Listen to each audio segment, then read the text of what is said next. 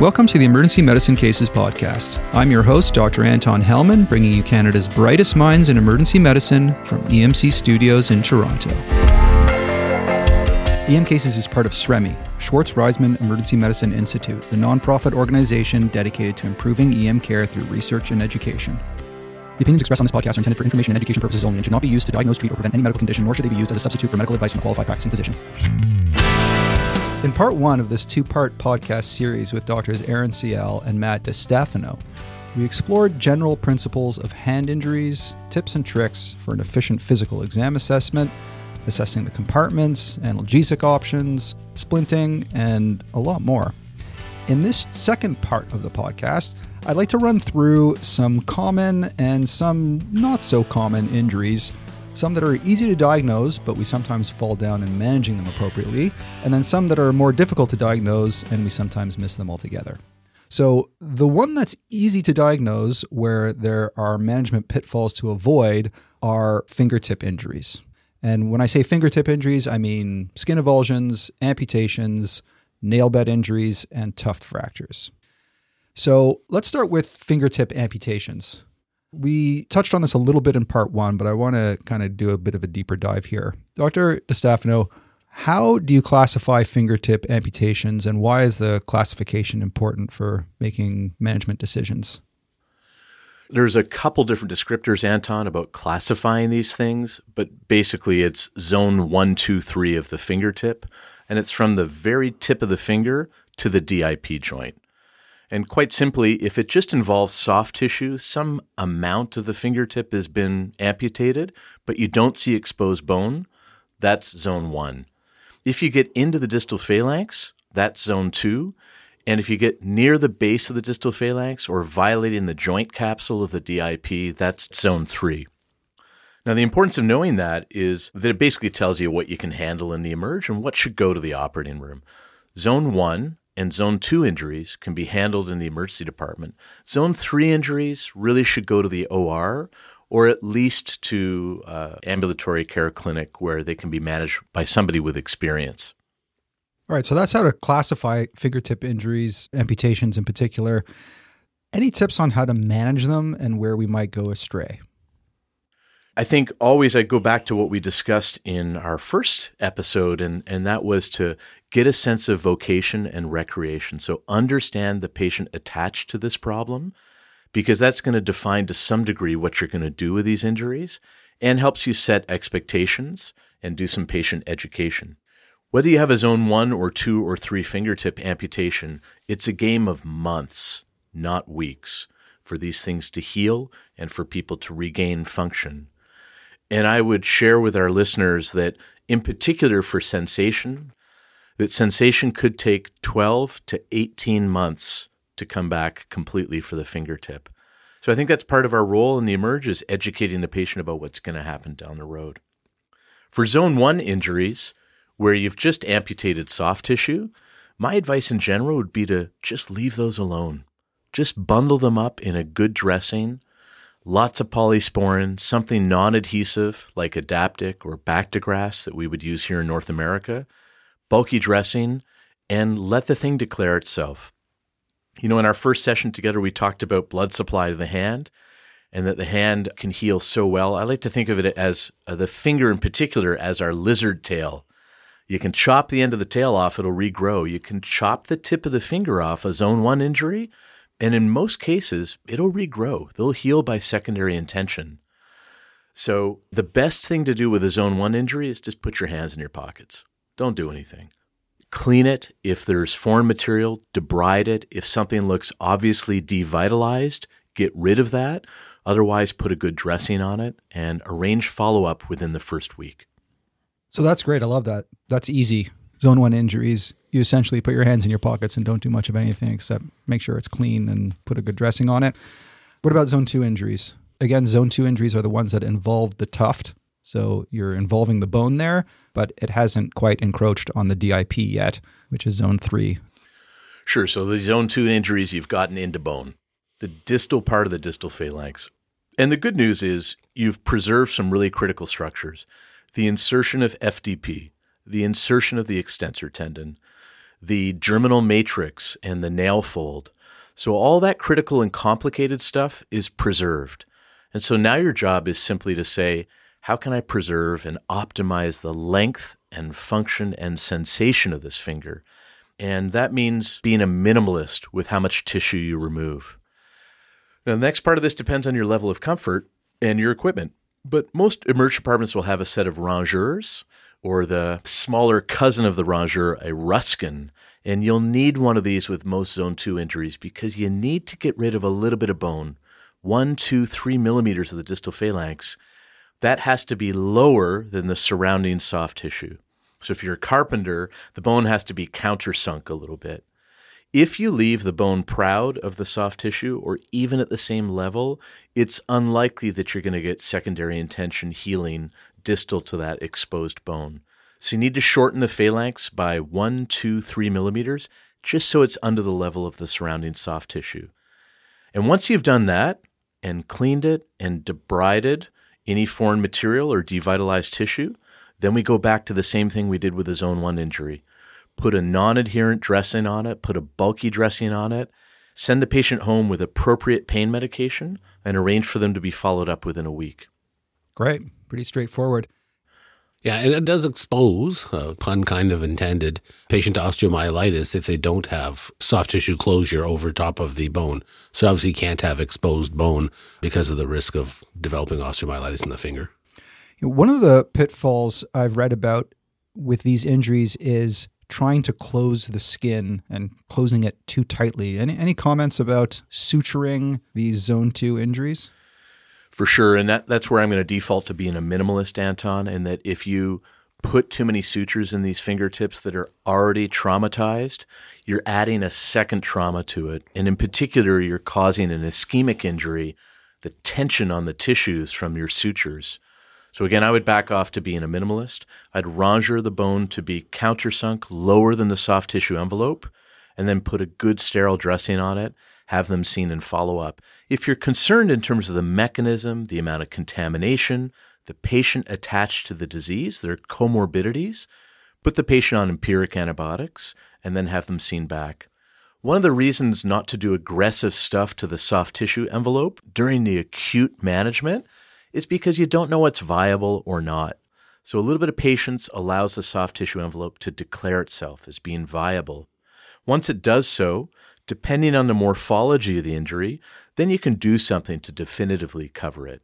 A graft, an advancement flap, or maybe just let it heal by secondary intention. But these are decisions that can be made in 5 to 7 days. Okay, so generally speaking, you're not putting any sutures into these zone 2 injuries? I try not to unless there's a flap that looks like I can get reasonable closure and coverage without tension. That's key. Now, the other thing that's usually involved with these zone 2 injuries, any of these fingertip injuries, is the volar pad of the finger, which of course is very important because that's where we do most of our touching and feeling. And without the volar pad, we've really lost a lot of function of our finger.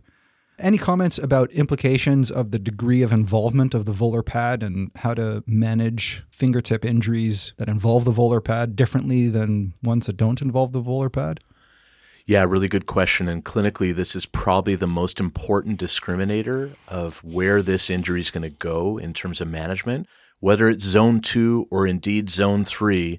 If the obliquity of the laceration, the morphology of the laceration is such that it takes a good chunk of the volar pad away, you're not going to have a very functional fingertip. So remember, we talked about length, sensation, durability, and range of motion. If the volar pad's been largely removed, you've lost that key part of sensation of the fingertip, and ultimately the treatment for that injury is likely going to be shortening, and that may involve shortening to the DIP. That's a decision probably best made by a hand surgeon, but as a emerge doc, you should know that's probably where this case is going.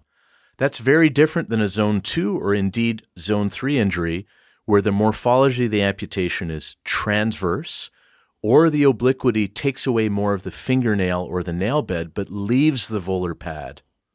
You sound very smart when you say the word obliquity. I don't think I've ever said that word before. That's an excellent word. It's not as good a word as rongerizing. If you want to sound fancy, there's 2 words now that you can say, obliquity and rongerizing.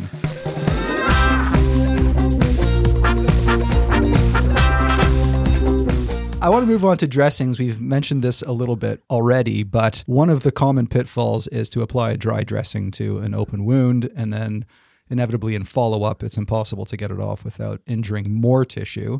So you've certainly done the patient a disservice by putting on a dressing that has difficulty removing it. Any tips on what dressings to apply to an open wound in general? Matt's alluded to this, but the key is putting something on that's going to be easier to remove by actually being very sort of generous with things like whatever your antibiotic ointment is. And the antibiotic ointment, part of it, like a small part of it, is actually the antibiotic part of it. A big part is it's just ointment, and it doesn't actually dry up, and it's easier. And if anybody wants to hear stories of how these cases that we immobilize and we dress in the emergency department, how they end up, just walk to the fracture clinic, walk to a plastics clinic one day and just ask them, hey, what happens to our dressings when we send them back? Or if you refer them out to a center, just ask them for advice, and they'll give you feedback on what's happening. I mean, I remember one of our plastic surgeons 25 years ago giving us rounds on how it's really important to put dressings on that don't stick down to their finger, because sometimes they have to literally soak them in water in the fracture clinic in follow-up for 30 minutes or 45 minutes just to peel them off. So being very copious in terms of the amount of ointment that you put over top of it, and then using, even they have impregnated gauze of some sort that's also non-adherent. You can go wet to dry dressings, a bulky dressing, not really tight. All of these things are important. There are these tube gauze dressings that you can put over a finger, but if you put them on too tightly, it really does help contribute to drying out the finger. So that's one thing I think that will help. And another thing that also is one thing to consider is if you're putting stitches, especially in children, but even in adults, in fingertips, don't be afraid to use like absorbable sutures. It's so uncomfortable for children in follow-up to have to take out sutures that are placed in fingertips. It really is an issue, and we don't actually see them on the other side of it when we work in the emergency department. But absorbable sutures are another thing I'll tell you that in the fingertips, even in adults, I'm starting to use now. And the follow-up from the plastic surgeon says they're very appreciative of it. All right, 2 great pearls there. One is copious amounts of petroleum jelly or ointment, whatever ointment you're going to use, plus a non-adherent dressing, not just dry gauze. And if you're going to use tube gauze, to do it not too tightly, because that will dry it out as well. And then finally, to consider using absorbable sutures. That'll make our colleagues' life easier in follow-up. I want to talk specifically about nail bed lacerations when it comes to fingertip injuries. For the patient who has a laceration of their nail, how do you know if there's a nail bed laceration underneath that requires repair in the emergency department? I imagine there's some people who've lacerated a nail and they just have a little abrasion of their nail bed and you don't really need to do anything. And then there's others who have a deep laceration that goes right through the nail bed that you need to repair somehow. We'll get on to exactly how to repair those later. But first is, how do you know if there is a nail bed laceration that requires repair? Well, Anton, I think 2 things, both of which are simple for the working emerg doc. One is if there's a subungual hematoma, there's a nail bed laceration, period. And then 2 is if there's comminution or displacement of the distal phalanx, there's a nail bed laceration. So in those 2 cases, you can make the determination, you know the diagnosis. And the lateral film on the X-ray is really the key one to look at. Because if there's a significant malalignment, step off of the dorsal surface of the distal phalanx, then you're going to have to, number 1, reduce that fracture, and number 2, likely repair the nail bed. So I think those cues can help you make decisions. Having said that, if the subungual hematoma is small, let's say less than 50% of the nail, and the lateral view, the distal phalanx is well aligned, I would just trephine that nail. I would not pull the nail off and repair the nail bed.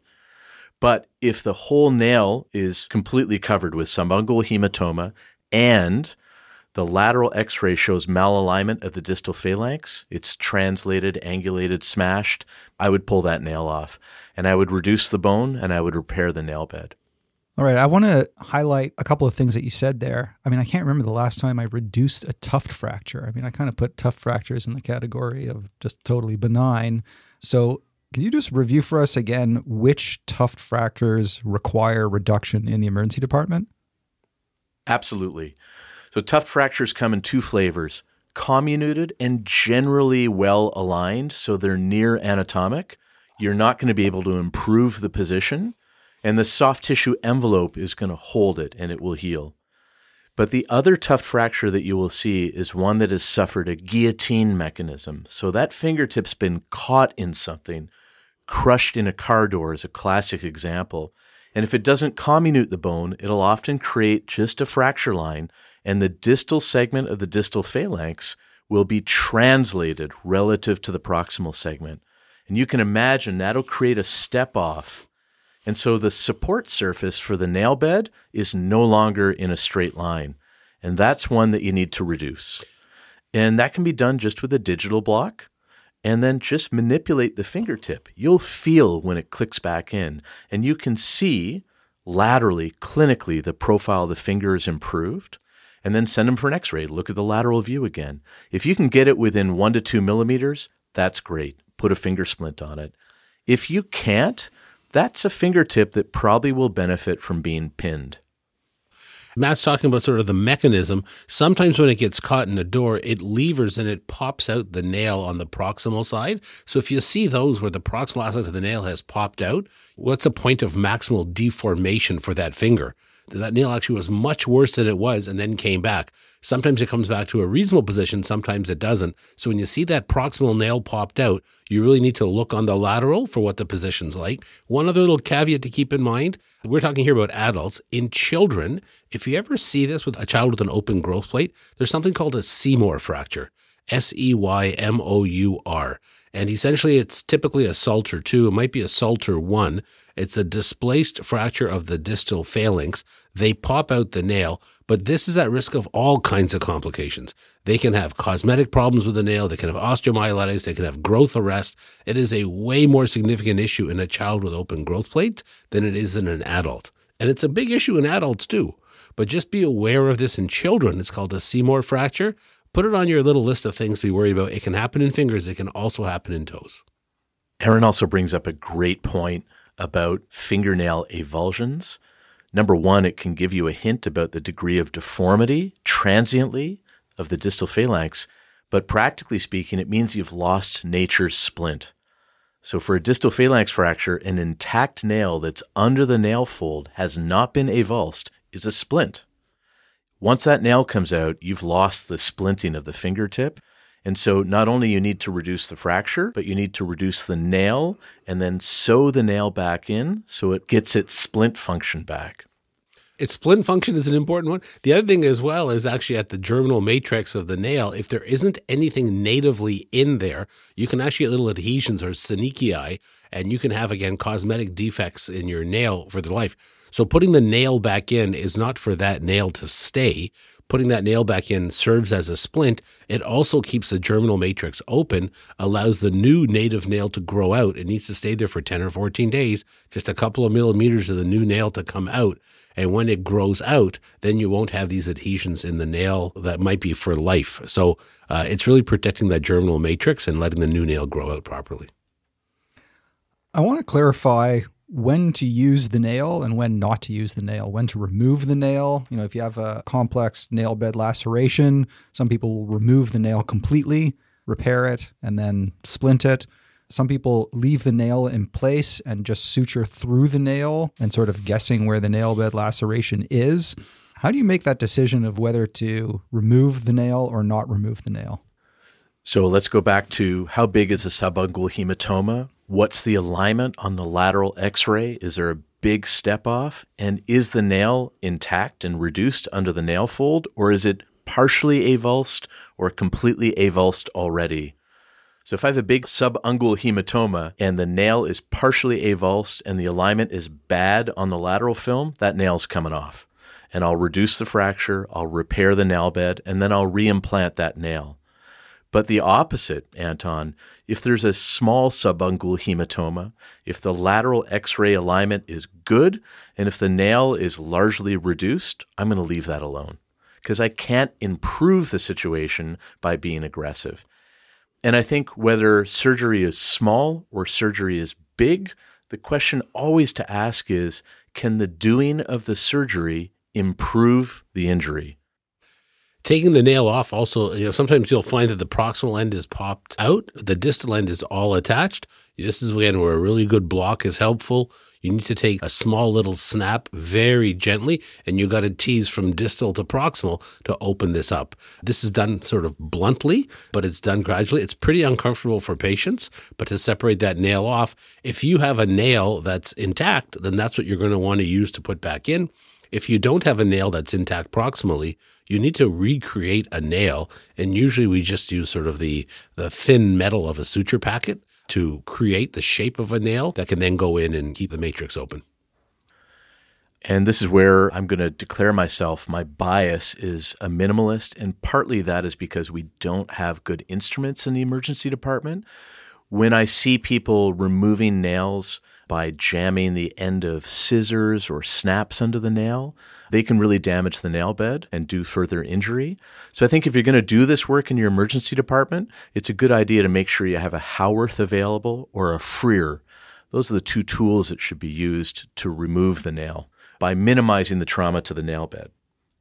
All right. Who knew there was so much to know about nail beds? And It's exciting territory, Anton. Yeah. I'd like to take a moment and thank all the folks who came out to the virtual EM Cases Summit February 2nd to 4th. There was amazing engagement with excellent questions asked to our speakers. It really was a great opportunity for the worldwide EM community to gather, so thank you. And also thanks to the incredible speakers. One talk after another was absolutely mind-blowing in their delivery and their content. I personally learned a ton of new stuff to inform my EM practice.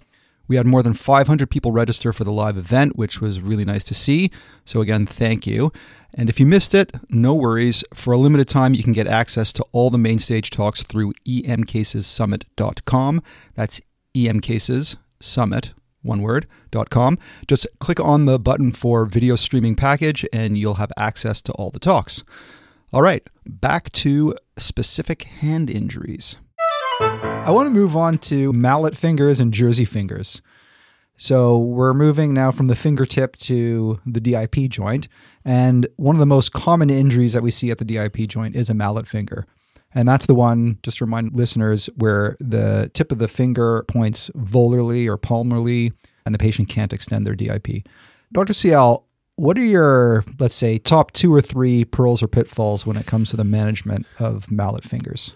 One is just, again, compare to the opposite side, just to see what normal is like. It's a fairly obvious clinical diagnosis when you see that the patient isn't able to extend their DIP and it has this extension lag where it can't go up. You should be able to passively put that up into extension, but you'd be able to tell this clinically that they have a mallet finger. Mallet finger essentially is the insertion of the extensor tendon is disrupted. Sometimes it takes a piece of bone with it. It's a bony mallet, and sometimes it's purely soft tissue.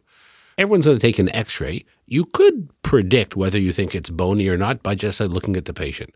So bone is certainly more painful than having a tendinous injury. So if they're way more painful when you palpate it, more likely bony. Bone has better blood supply, and it's going to bruise more than a tendinous injury. So these are ways that you can predict the x-ray. Small little things, you're going to take an x-ray anyways. Which cases are surgical? So all of them you're going to put into extension. All of them you're going to have immobilized. The things to watch out for, if it's a bony fragment and it's more than 25 or 33% of the joint surface, that's more problematic. You've got to be more worried about that. Then sometimes plastics will put a little K-wire through it to hold it in place. The other one, and it goes to Matt's previous point about subluxation. About you look on the lateral film, and if you ever notice that distal phalanx is actually dropped down. One of our colleagues who teaches a course with us is out in Whistler, Dr. Bruce Moore. He talks about something called the V sign. And what he looks at is the base of the distal phalanx relative to the distal aspect of the middle phalanx. And if you can put a little V into that joint, that's a concern that maybe this distal phalanx is actually subluxed volarly. And if that distal phalanx with either a tendinous injury or a bony injury, if you see it sublux down, that would be a concern that, in order to maintain function, like Matt was saying, that'll need to be treated more aggressively as well. So look for the surgical cases, a big bony fragment, or if there's any subluxation of the distal phalanx. Yeah, sometimes I see physicians just not getting an x-ray on a mallet finger because they're like, oh, it's just a mallet finger. I'll just splint it and send them on. So I guess one of the first pitfalls is failing to get an x-ray. I would offer 2 words, Dunning and Kruger. The other thing about a mallet finger, and I hear this from surgeons in follow-up, is that the patient wore their splint for a week and took it off, and now they need to go to surgery. So what do you counsel patients in terms of their splint? That's a great point. So it's really generally about 6 weeks, and it needs to be held in extension, the DIP. There are sort of off-the-shelf splints that can be fitted by size. There are also sort of nicer splints that may be available, depending on where you are. You can even fabricate, a little aluminum-backed foam to isolate. So we want just the joint involved, the DIP, to be held in extension. A few degrees of extension is ideal. And patients need to be told not to take this off. The analogy, it's like gluing two pieces of wood together. If you glue two pieces of wood together, after 5 minutes, you separate the piece and go, is it glued or not? Guess what? You're starting all over again when you put the two pieces together. And if somebody has their DIP, their mallet finger, and after 3 weeks, they let it drop into flexion a little bit, and then they go, oh, I shouldn't have done that. And they pop it back up. Time is starting at 0 again for the 6 weeks. Bone has better blood supply than tendon. That's why it bruises more. It tends to heal a little faster. Some people might say it's maybe 8 weeks for purely tendinous ones and about 6 weeks for bony. But then they will transition from that to a night splint, and they still need to be watched. Some patients still get a little bit of an extension lag afterwards, but it strictly is 6 weeks of strict extension. All right, 6 weeks of 24/7 extension, and then another 6 weeks of just wearing the splint at night. So that's all about mallet fingers. What about jersey fingers? I mean, I always think of them as kind of the opposite, but what are some of the key things to understand about jersey fingers and some of the pitfalls with managing those? Well, we see them less often, which is a pitfall right there, right? Because anything that's relatively uncommon, it's a setup for us to miss it. So I think most working docs have seen tons of mallet fingers, but jersey fingers may be something that comes along once every 5 years, depending on where you're working and how much you work. So it comes back to our basic hand exam. You're going to look at Cascade first as a great screen, and you'll notice that the affected finger with the jersey finger is relatively more straight. And then you're going to isolate and check for FDP. To do that, you don't want FDS to work, so you're going to hold the PIP and the middle phalanx down and just ask them to bend the finger at the DIP. They won't be able to do it. Now, why am I saying the fourth finger, the ring finger, is the most common jersey finger? Well, if you're listening and you're not driving, you can do this. Just loosely make a fist. And as you're doing so, moving your fingers from the rest position, extension, and then slowly make a fist, you'll see that your ring finger, the fourth finger, actually becomes the most prominent. If you straighten your fingers, you'll see that the ring finger is shorter than the long finger. But as you make a fist slowly, you'll see the ring finger will become the same length, if not longer, than your long finger. It's like magic. It's like magic, Anton. So then your fourth finger in the fist becomes the most prominent, and it's exposed to forces when you're grabbing. It's not strong enough to deal with them, and that's why FDP tends to fail in the ring finger. And, jersey finger was named after grabbing people's jerseys in rugby or football or in a bar. And that person doesn't want to be grabbed, and they're trying to run away from you, and your ring finger takes it for the team. That's gold, man. That's awesome. That was an excellent explanation of why we get jersey finger injuries, what they are, and then in terms of managing them, I'm assuming it's similar to the mallet finger. They're immobilized for several weeks. Good follow-up. Any tips or tricks there in terms of immobilizing and treatment of jersey fingers? Well, this is actually where these injuries diverge from the mallet finger. Yes, we're going to immobilize them initially, and some people would argue immobilizing with a DIP and a little bit of flexion, Anton, because it allows the end of the FDP stumps to touch each other. But practically speaking, this is probably of no consequence unless you're in a place where there's no surgical services, period. You should immobilize them in a position of function or the safe position, and then they should see a hand surgeon because almost all jersey fingers are going to be surgically managed. Okay, so that's key. So mallet fingers generally are not surgically managed unless there's a fracture associated with them that is interfering with the DIP function, whereas jersey fingers are usually surgically managed. So is it fair to say they should be seeing a surgeon within about a week or so? Yeah, 1 to 2 weeks is a fine interval for these. Great. So far we've done fingertips, we've done DIPs. Let's move a bit more approximately to PIPs. And we'll just quickly go through this. We've all seen PIP dislocations. We've seen fractures around the PIPs. If there were one or two key take-home pearls for PIP injuries, what would they be? Dislocations of the hand are reasonably common as sort of small joint dislocations. The most common dislocation is the PIP joint and dorsal PIP dislocations, where the middle phalanx is dorsal relative to the proximal anatomy, which is the proximal phalanx. So dorsal PIPs are probably 80%. Super common. So that's great. Bread and butter.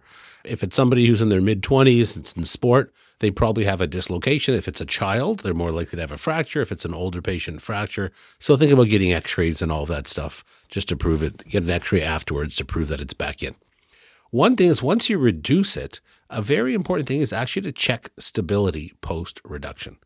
If somebody has a dorsal PIP dislocation that is now reduced, once it's reduced, we want to see if it's stable or not. Will it slip out again?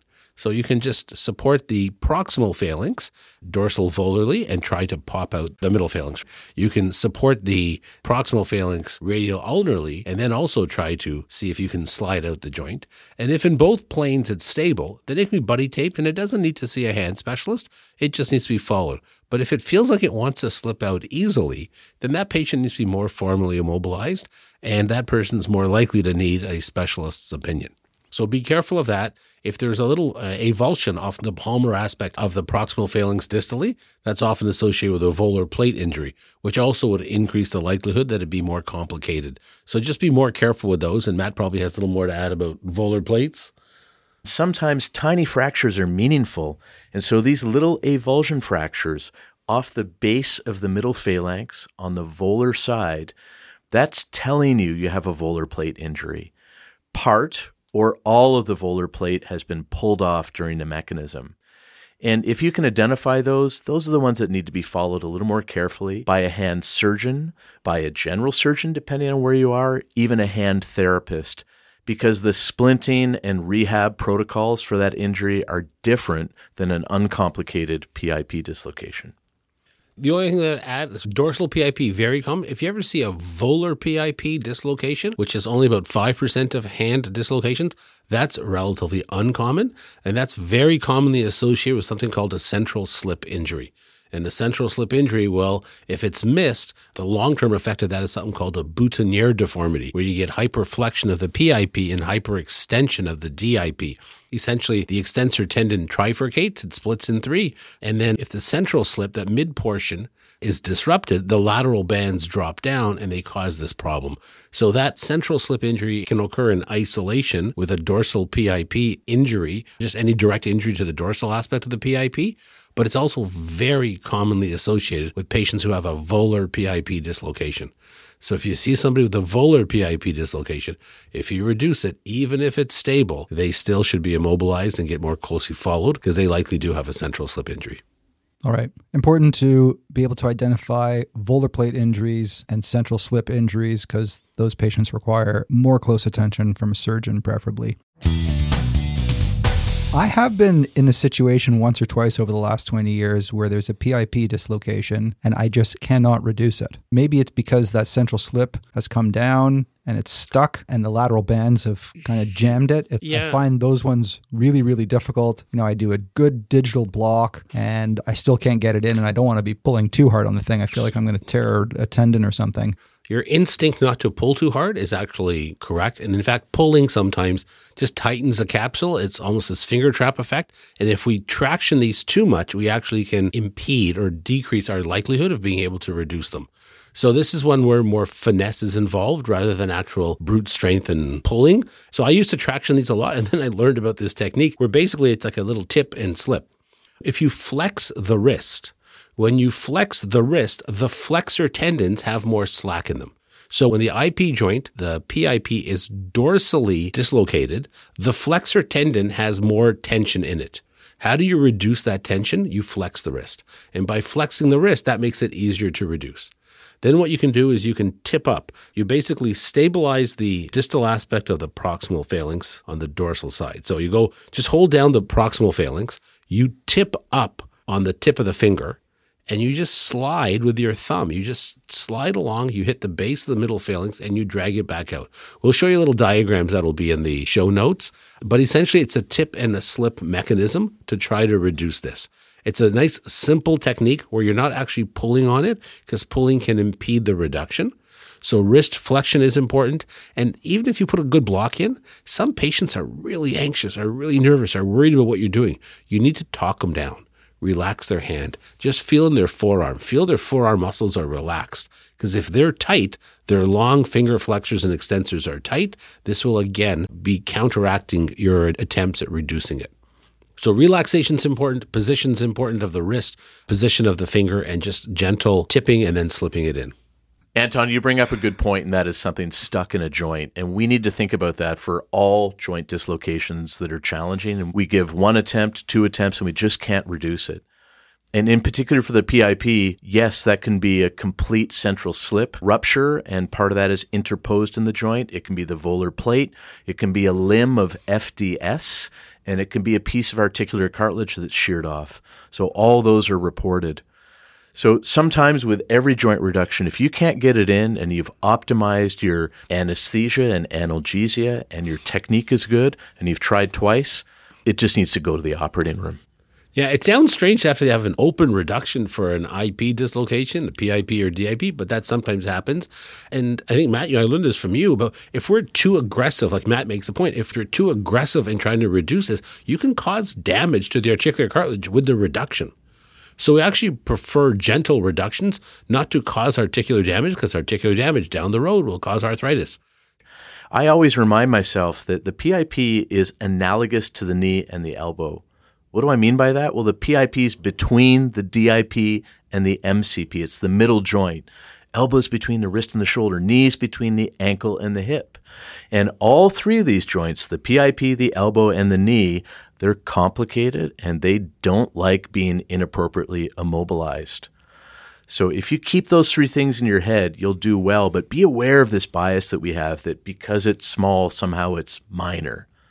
It's not. The PIP is a super complicated joint. Absolutely. And now a word from our sponsor, Metricade, the experts on scheduling systems. Metricade system is partially tech and partially a professional service. The web-based tool allows me to let Metricade know exactly how I want to be scheduled. The technology and the expert schedulers work together to produce a schedule that somehow meets the needs of the department, filling every shift while still letting me work more of the shifts I want and fewer of the shifts I don't. When you have a problem, there's an expert scheduler answering the phone who probably fills 2,000 to 4,000 ED shifts a month. They know all the intricacies of ED scheduling. This is not an automated push-button schedule. The technology is a tool to help an expert build a schedule to suit your needs exactly. Go see for yourself at metricade.com/emcases. Let's move proximally now. We've talked about fingertip injuries. We've talked about DIP problems. We've talked about PIP problems. And I want to get on to metacarpal fractures and fight bites and such. So let's start with this. Most boxer fractures are pretty easy to diagnose, but there are metacarpal fractures that we talked about briefly on our last podcast with Dr. Sial that I just want to revisit briefly here is the metacarpal fractures that are easy to miss. Which metacarpal fractures are easy to miss, and where should we be looking on the x-ray, and what kind of patients should we be suspecting these easy to miss metacarpal fractures? From a diagnostic point of view, in terms of where we misdiagnose that, that person has a fracture or not, is probably at the base of the metacarpals.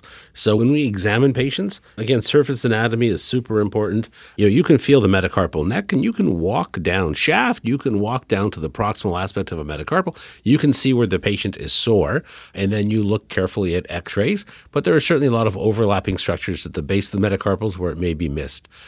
The other thing that gets missed is not so much the fracture, but the complication of the fracture and the recognition of it. So if somebody has a boxer's fracture, It's pretty uncommon to miss it, but what's often missed is rotation attached to a boxer's fracture. If somebody has a metacarpal shaft fracture, the angulation of a metacarpal shaft fracture of what's acceptable is much different than a metacarpal neck. So it's important to appreciate that we need to separate out neck fractures and look for rotation. Shaft fractures are different, and proximal metacarpal fractures can easily be missed.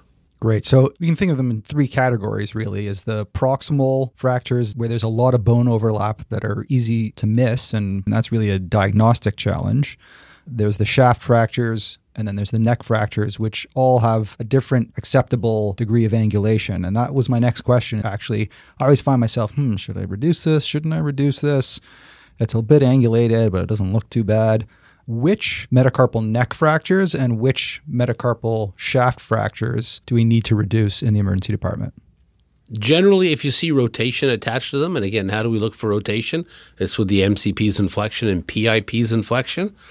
If we see rotation attached to it, that's not ideal. So you may want to reduce it. You should think about reducing it. And again, you also then will look at the patient attached to it. If it's a 85-year-old patient, demented, nursing home, and has a bit of scissoring of their fifth finger, you may not be so inclined to have to reduce it. But, that spectrum goes also to somebody whose index finger, dominant hand, 5 degrees rotation. That's certainly important to reduce. So all of these things you need to keep in mind.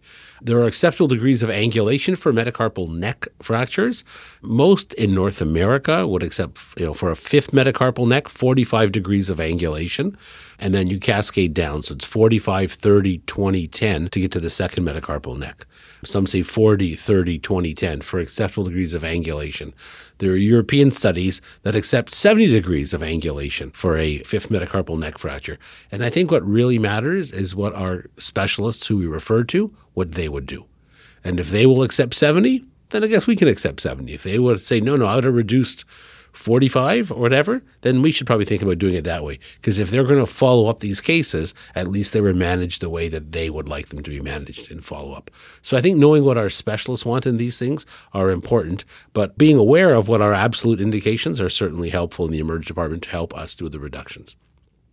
The numbers are less accurate for shaft fractures. We generally don't give people actually numbers of what's acceptable for a shaft, just to say that shaft is cortical bone, not cancellous. It's more likely to be oblique. It's more likely to slip. It's more likely to be unstable. It's more likely to be surgical. So just be more careful with shaft. I would want shafts to be pretty anatomically aligned, but then they need to be watched more closely because they can slip pretty easily. One easy way to remember, if there's a general rule, but again, there is variation depending on who's following up, is for the second, third, fourth, and fifth fingers, it's 10 degrees, 20, 30, 40. Yes. Great. For neck fractures, not for shaft. So now that we've sorted out which metacarpal fractures need to be reduced, do you have any tips on the actual reduction of these fractures? We want to minimize pain. We want to achieve alignment. We want to be efficient. How do we be efficient, achieve alignment, and minimize pain when we have that 23-year-old guy who's just come from the bar with a boxer fracture? Sure. Well, maybe the analgesia is taken care of already by the oral consumption from the bar, Anton. That's possible. Well, so as you said, there's sort of 3 diseases here of the metacarpal, right? The distal, the middle, and the proximal. So let's tear those apart in terms of what you're going to do, practically speaking. And I think the easy thing is to do a proximal block, so to do an ulnar nerve block. You can certainly do a zone or field block, but that puts volume in the area that you're going to try and do work and maybe do some molding with your splinting technique. So maybe consider doing your nerve block proximal at the wrist. That's number 1 for all 3 levels of the injury. And then number 2 is your reduction. If you're going to do that, there's as many techniques out there as people have names. The key thing is in your reduction technique of pushing the ice cream back up onto the cone, you need to check for 2 things. Number 1, how stable is it after? Because when you do a reduction of any fracture, you're inherently making it less stable. You're disengaging the ice cream that got pushed down on the cone. So check for stability after. Does it want to fall right off again? Or does it feel and look on x-ray good? And number 2, like Aaron was talking about, you're obligated to check for rotation, malrotation. So not every boxer's fracture is going to be malrotated, but some are, so you'll want to check for scissoring after. And then you want to splint in a deep ulnar gutter in a position of safety or function, wrist and extension, MCPs and flexion, IPs and extension. And our preference is certainly plaster because that will hold a mold much better than fiberglass. So every time you do a reduction, ask yourself, is it unstable? Is it rotated? I need to check these things by feel, by x-ray, by physical exam, range of motion. And then I need to obtain and maintain. Get it straight, keep it straight. And keeping it straight is a well-molded plaster ulnar gutter. So that's for the boxer's fracture. The shaft fracture, the middle third injury, almost universally is going to go to the operating room, but that's not an excuse not to do something. You can still reduce these and improve the position. And again, put them in an ulnar gutter if it's a D4-5 metacarpal fracture. If it's the far less common metacarpal fracture of the second or third metacarpal, you can either treat those in a very deep ulnar gutter or in a radial gutter. But know that those are likely going to go to the operating room. Make sure the injury is closed. Count how many metacarpal fractures there are, because remember, like we talked about last time, if you have 2 or more metacarpal fractures, you should think about a compartment syndrome or the risk of one evolving. And those are particularly for shaft fractures. And why is that? That's because it takes more energy to cause a shaft fracture. So the more shaft fractures you have, the more energy went into the hand. And then last comment about base of metacarpal fractures. For the most part, those fractures are minimally displaced or not displaced at all. They can be comminuted. And the key thing is to check the alignment on the lateral, because often they're associated with a dislocation of the metacarpal that's next door. So if the broken metacarpal base, comminuted, oblique, or shortened, if that's going on, it is stressing its next door neighbor. If the broken metacarpal's shorter, it's asking its unbroken next door neighbor to get shorter. And the only way for it to get shorter is to dislocate. And you may only appreciate that on the lateral. So that's really the pitfall in those base of metacarpal fractures. And those tend to be 5 or 4 or both, but look for that pattern of fracture dislocation on the lateral. If it's dislocated, you need to reduce it. If it's quote-unquote just a fracture, those go in an ulnar gutter. And I would comment on this, and we've talked about this a couple times in the first podcast, look for these similarities between the hand and the foot, this analogy between the hand and the foot.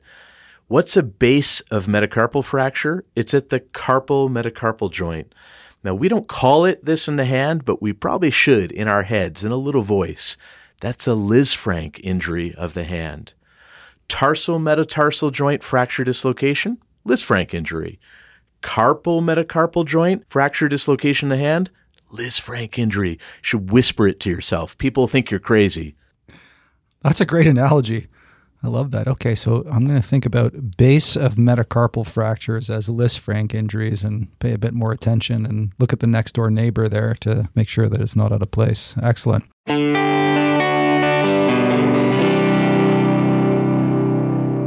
I want to talk a little bit about antibiotics. We know for all open long bone fractures that they all need antibiotics, and that's one of our priorities in management. For hand fractures, my understanding is that because the vascularity is so good and for various other reasons that it's not quite as urgent to get those antibiotics in, and that not every single open hand fracture actually needs antibiotics. Can you just review for us the indications for antibiotics for hand fractures? Let's, number one, talk about a fracture as a soft tissue injury. Okay, it's very easy for us to get fixated on the broken bone, but in the hand and every other location, think about how much the soft tissue envelope has been violated or devitalized, because that's so important for preventing an infection in the bone. So if you look at the soft tissue envelope and you're worried about its integrity, you're going to be much more likely to give empiric antibiotics. The second thing is, what's the evidence, Anton? And there's not a lot of compelling evidence in the hand for the management of clean open fractures, Gastille 1, if you like, with antibiotics. That doesn't mean don't do it. It just means there's not a lot of evidence supporting it, for it. Now, it's very different if the soft tissue envelope has been significantly devitalized or the injury involves contamination. There, I think every expert in the world is going to say, give that patient antibiotics, wash them out, update their tetanus. But particularly when we talk about the classic quote-unquote open fracture in the emergency department, and that's a tuft fracture that happens to be open, communicating through a laceration in the nail bed, that's really a debatable one for the utility of antibiotics. And I would tell you my personal practice is I don't use antibiotics in that case. And I tend to be a minimalist for other fractures in the hand where the soft tissue envelope is intact and healthy and the open fracture is small and the patient attached to the disease is well. So there's a lot of modifiers there in my thinking. Even if you're giving antibiotics, that doesn't obviate the need for good cleaning out of the wound and washing it out. That's more important probably than the antibiotics in many cases, is proper irrigation of the wound. Absolutely, especially for the farmers and people working in the garden and such. Yeah. We've talked about the second to fifth fingers a lot in the last little while, and in the last podcast, I want to talk about the thumb. And I want to talk about two, or you could call it three, injuries in particular of the thumb. There's Gamekeeper's thumb, Rolando, and Bennett. So we'll start with Gamekeeper's thumb. Why is Gamekeeper's thumb easy to miss?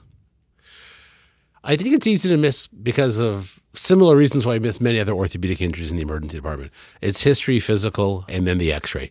So history being, we don't actually take the history and understand that the mechanism that was applied to the thumb where they fell and they had a hyperabduction injury to their thumb. Second, physical exam, we don't actually touch them to know where it's sore, that it's the ulnar aspect. If we don't know anatomy well enough, we can't localize that that's the pain. And third, if they have a Gamekeeper's thumb, some of them have a fracture, some of them don't. The x-ray can actually be normal.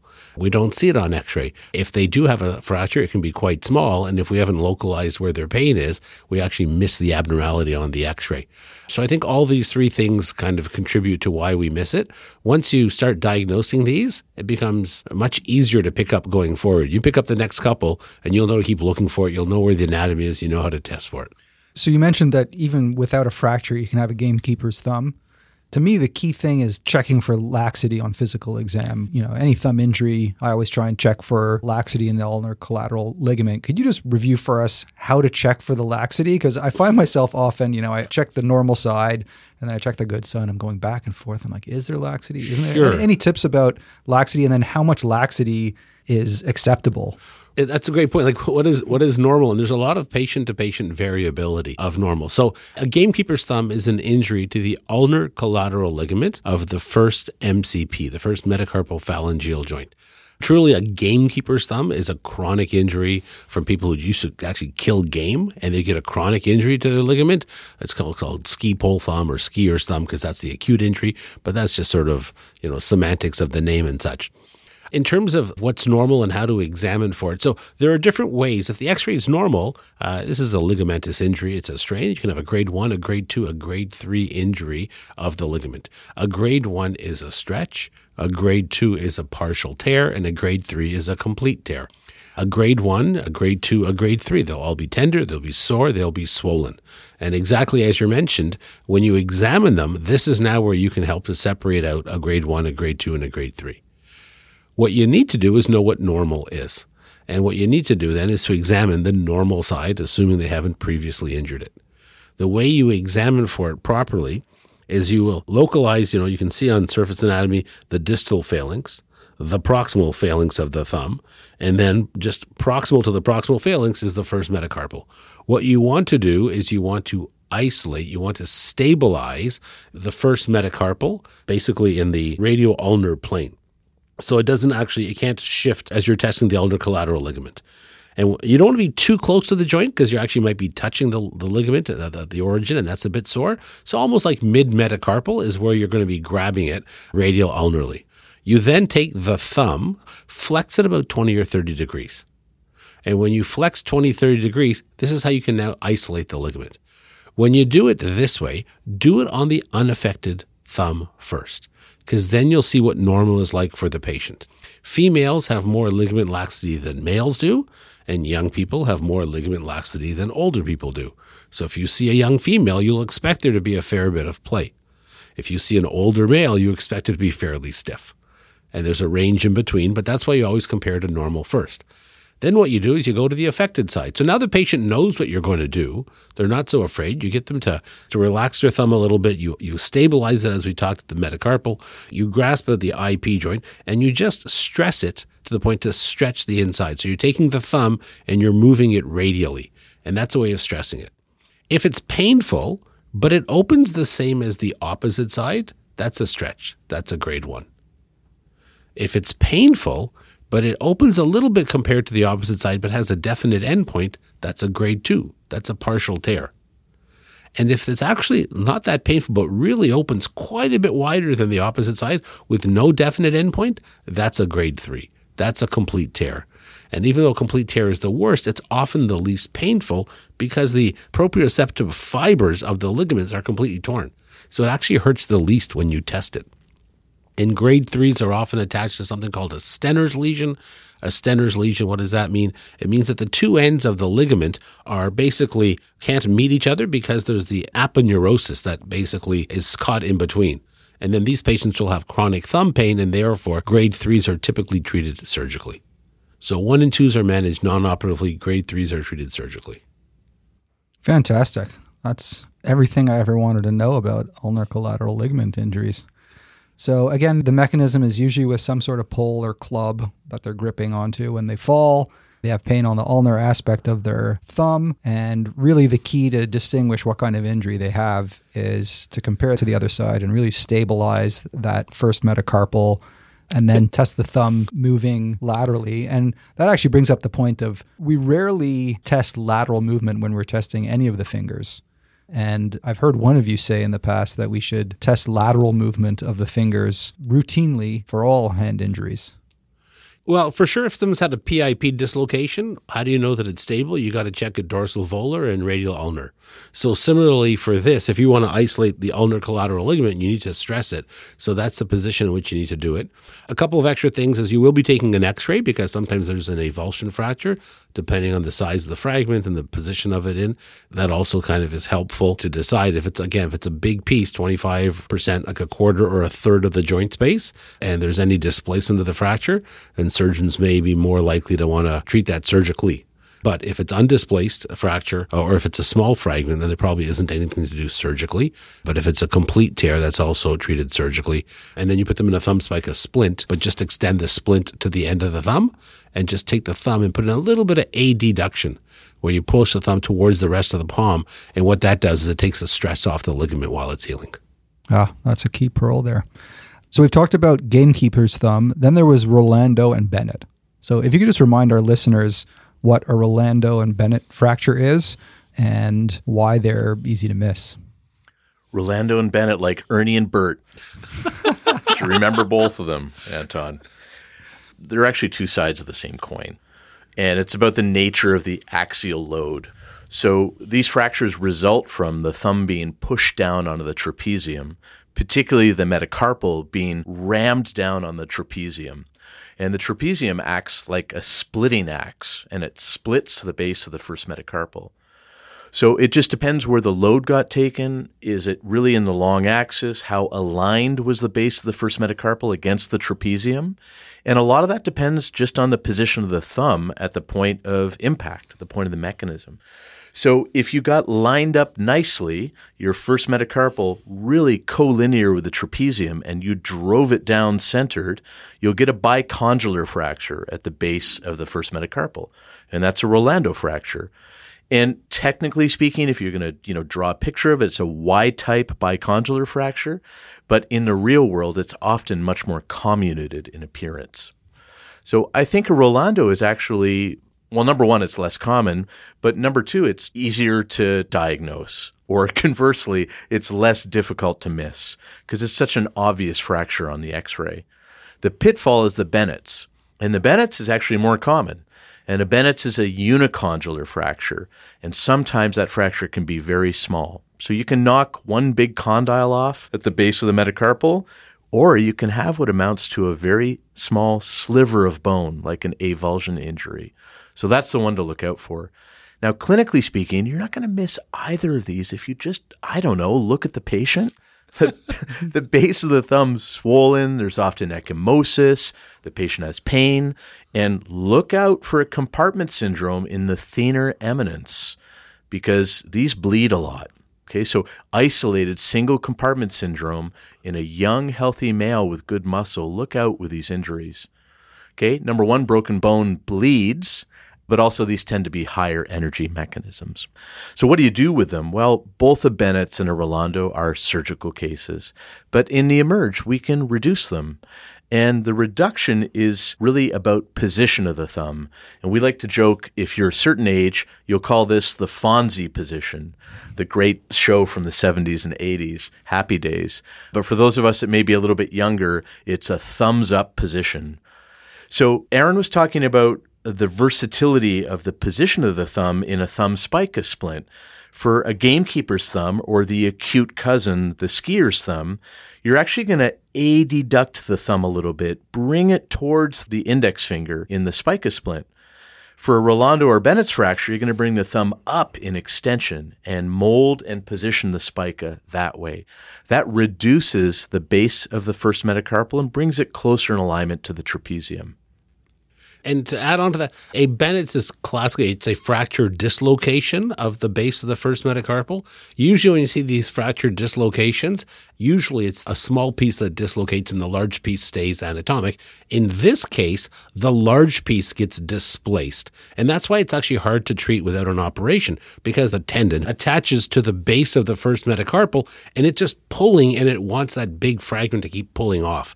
And if this is a dominant hand, if this is, this is an important joint, even if it's your non-dominant hand of a thumb, and if it's not sitting in good position, you can certainly get arthritic changes and dysfunction down the road. So that's why this tends to be treated surgically, but certainly putting on a good quality splint helps keep things quiet.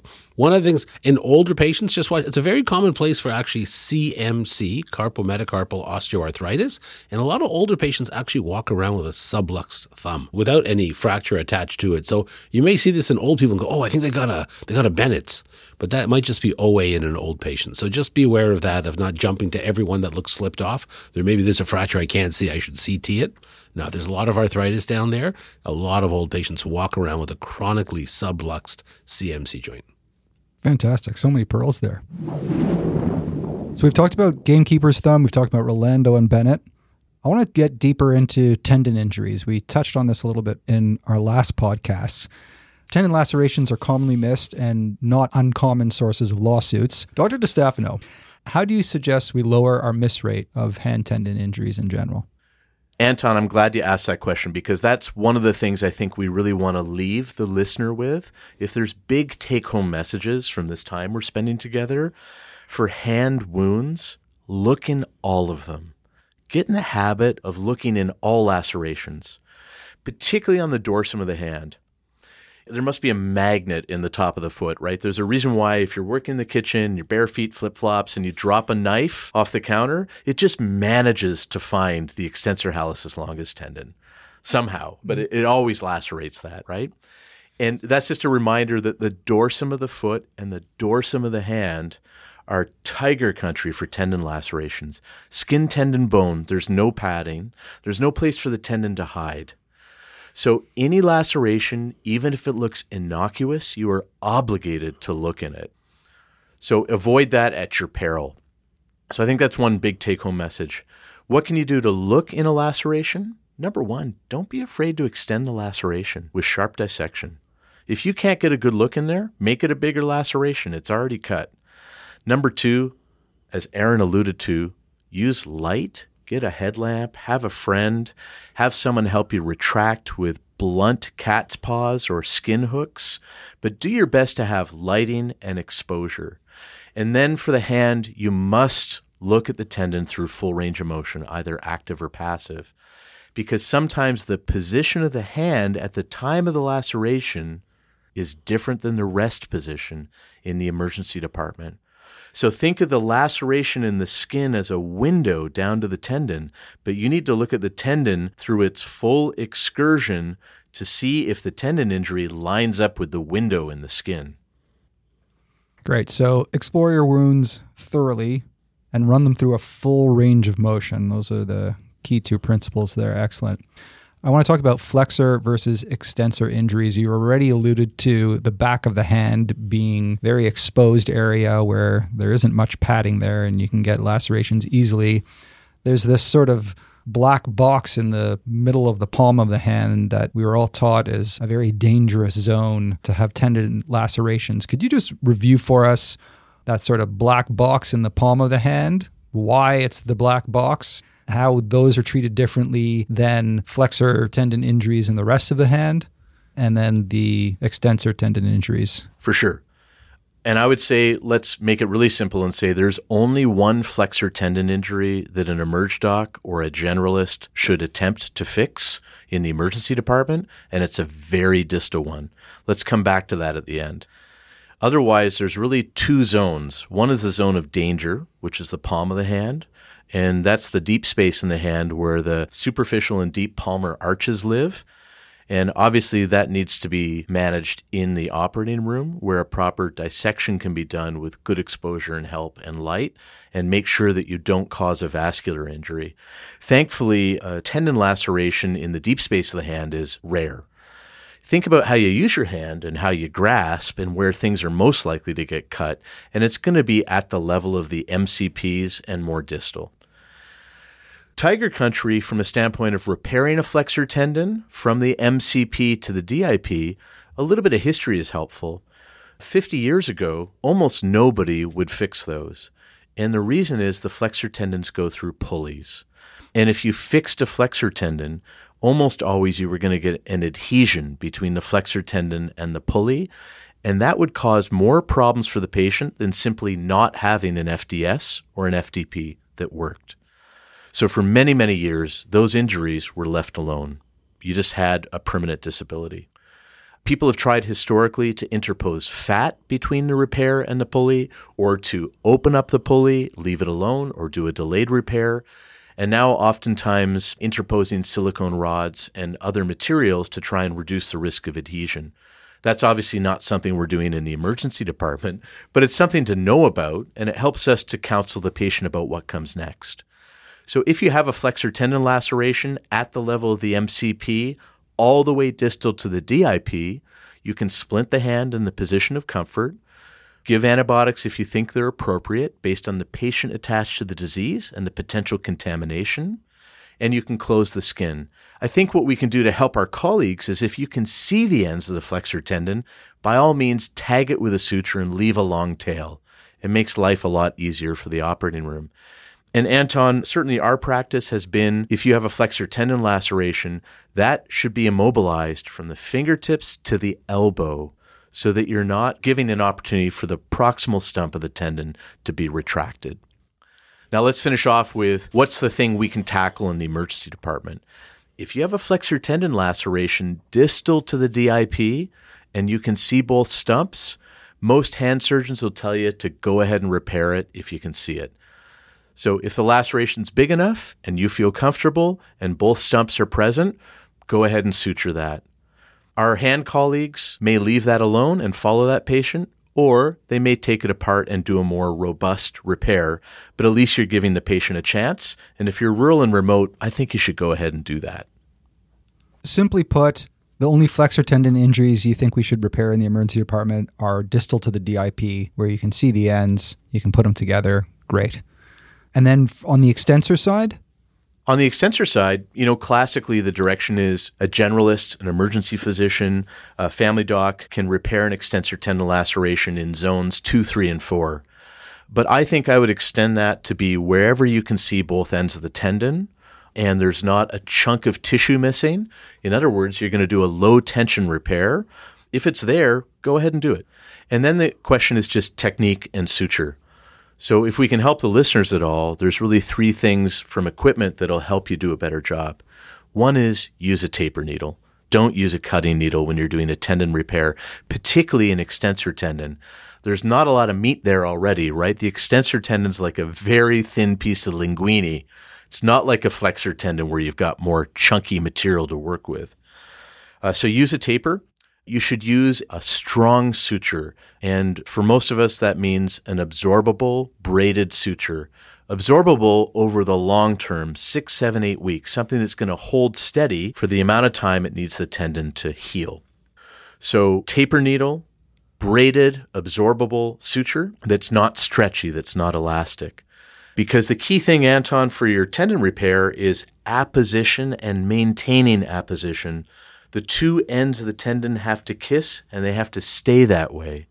So if you use a suture that absorbs too quickly or a suture that's a little bit stretchy, you may lose apposition of your tendon ends. And then the last part is how you suture it.